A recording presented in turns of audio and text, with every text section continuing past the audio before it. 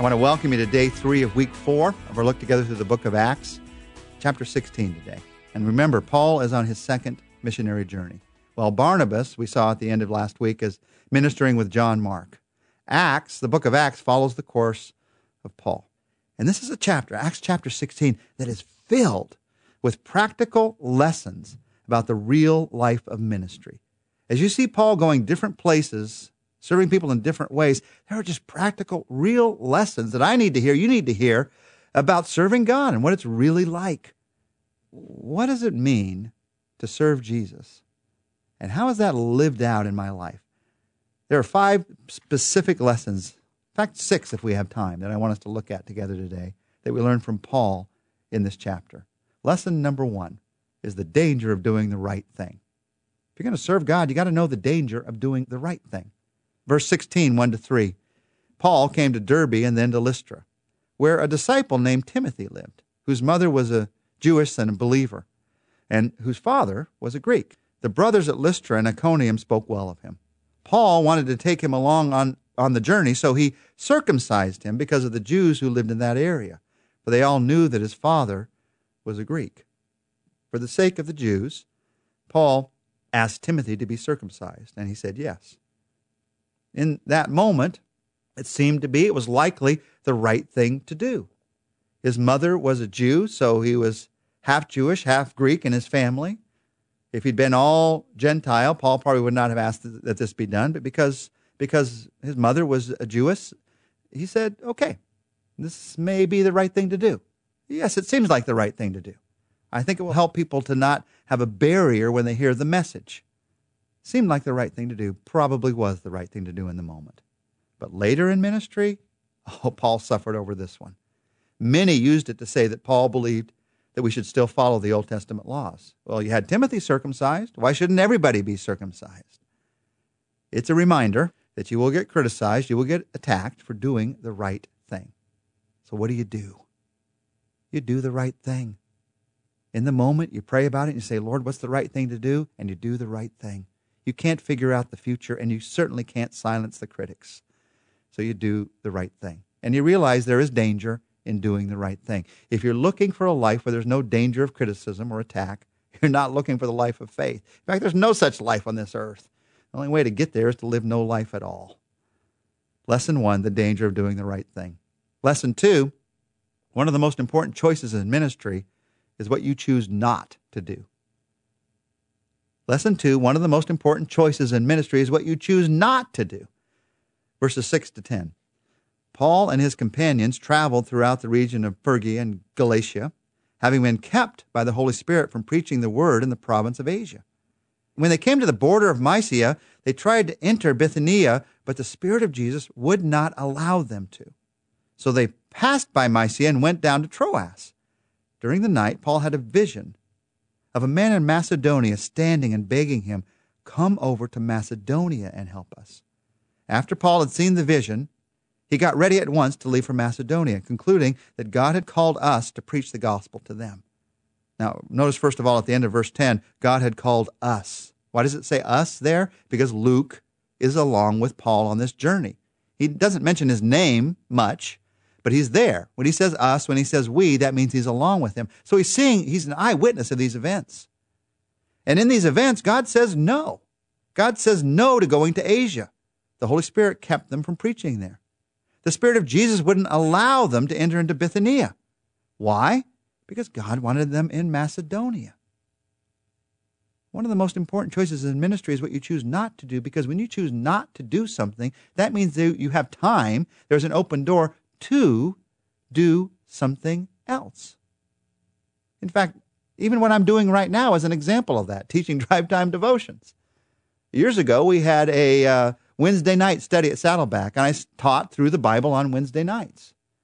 Because of wanting to emphasize our small groups, we decided to not do Wednesday night any longer and to have small groups throughout the week.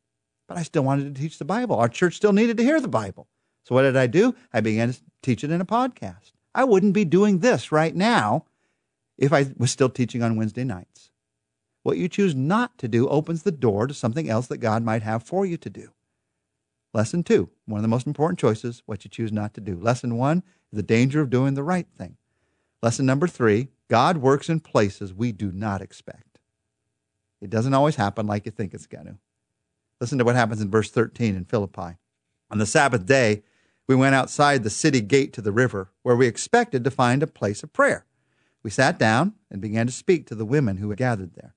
One of those listening was a woman named Lydia, a dealer in purple cloth from the city of Thyatira, who was a worshiper of God. The Lord opened her heart to respond to Paul's message. Here they are in Philippi, and there's not a synagogue there, apparently.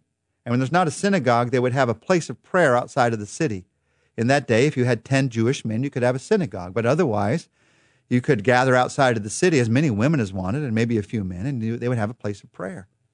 So no synagogue. Usually Paul and his team, his evangelistic team, went to the synagogue and preached there. They're not able to go there, so they go outside the city. And God works there. Not the usual place, not how they'd done it before, but there they meet Lydia. And there she is brought to know Jesus Christ. There her life is changed. God often works in places we just do not expect. Now, there's a fourth lesson as we walk through this chapter. The fourth lesson comes out of some of the difficulty that was had by those who heard the message and wanted to reject the message. Fourth lesson is we often give noble excuses for our selfish desires. In this chapter, we hear the story of Paul healing a slave girl who was possessed by a demon. And somehow this demon enabled her to try to tell the future. And it was so impressive, the show of this demon, that the ones who owned this slave girl, they actually made people pay to hear these fortunes told. They were making good money at it. It was a good business. And Paul heals this girl. They're using her as a circus sideshow, and God all of a sudden brings her into new life. So what are they going to do? Listen to what happens in verses 19 to 21. When the owners of the slave girl realized that their hope of making money was gone, they seized Paul and Silas and dragged them into the marketplace to face the authorities. They brought them before the magistrates and said, "These men are Jews and are throwing our city into an uproar by advocating customs unlawful for us Romans to accept or practice." That's it. That's what they said. Nothing about we've lost our business, nothing about what really happened, nothing about we want to continue to use this woman to make money. No, they said, these men are Jews. We've already noticed there weren't a lot of Jews in this city, so it was a good charge to bring. And they're not advocating customs that are for us who are Romans. And in Philippi, it was a Roman city. In Philippi, it was saying these men need to be punished. A very noble-sounding group. But the truth is they were just plain selfish. We often give noble excuses for our selfish desires. Now, if you're thinking of somebody else right now, and I am, it's easy to think of somebody else, somebody who's maybe not yet a believer, and they're keeping Jesus at arm's length, but they're saying it's because they have better philosophy than you do, or they can't trust what Christians have done through history. And yet the truth of the matter is they don't want to give up their drinking habit. The truth of the matter is they're immoral with women, and they don't want to give that up. And you know it, and they know it deep down. Isn't it easy to think about them? What about me? What about you? What noble excuse am I giving for keeping some selfish desire in my life? And sometimes we selfishly want to be alone. And so nobly we say, well, I just need a time away with the Lord. Truth of the matter is you just want to escape from your family for a while. You need some peace and quiet. Why not just say that? Giving noble excuses for selfish desires is a deep form of hypocrisy. And you see it all through the book of Acts. I've seen it in my life. You see it in your life. Jesus, help us as we grow. We need to let go of that. Lesson number 5 is the same as lesson number 3, and that is God works in places we do not expect. In verses 25 to 33, we see Paul and Barnabas, because of what happens, they're thrown into prison. And in that prison, you'd expect they're going to suffer, but they don't. In that prison, verse 25, listen to what happens. About midnight, Paul and Silas were praying and singing hymns to God, and the other prisoners were listening to them. Suddenly, there was such a violent earthquake that the foundations of the prison were shaken. At once, all the prison doors flew open, and everyone's chains came loose. The jailer woke up, and when he saw the prison doors open, he drew his sword and was about to kill himself because he thought the prisoners had escaped. But Paul shouted, "Don't harm yourself. We're all here." The jailer called for lights, rushed in, and fell trembling before Paul and Silas. Then he brought them out and said, "Sirs, what must I do to be saved?" They replied, Believe in the Lord Jesus, and you will be saved, and all your household. And that's exactly what happened. That jailer was saved. All his household was saved. God works in places we do not expect. And I'm impressed by the miracle that happens here, the earthquake that happens, and they're set free from the prison. But more than anything, I am impressed by the attitude of Paul and Silas.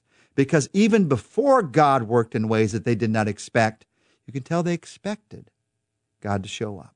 Now, they may have stayed in that prison for a long time. In fact, Paul does later in his ministry. And while he's there, he writes letters that become the New Testament. He expected God to work even if he had to stay in the prison. How do I know they expected God to work? Look at their attitude in verse 25. Paul and Silas were praying and singing hymns to God, and the other prisoners were listening to them. They were spiritual leaders of the other prisoners even while they're in prison. That's what I want in my life. That's what I hope for in your life, that we would expect God to work in places that we do not expect, that we would stop giving noble excuses for our selfish desires, that we would see in our lives that even in the midst of problems, God is still at work in many marvelous ways.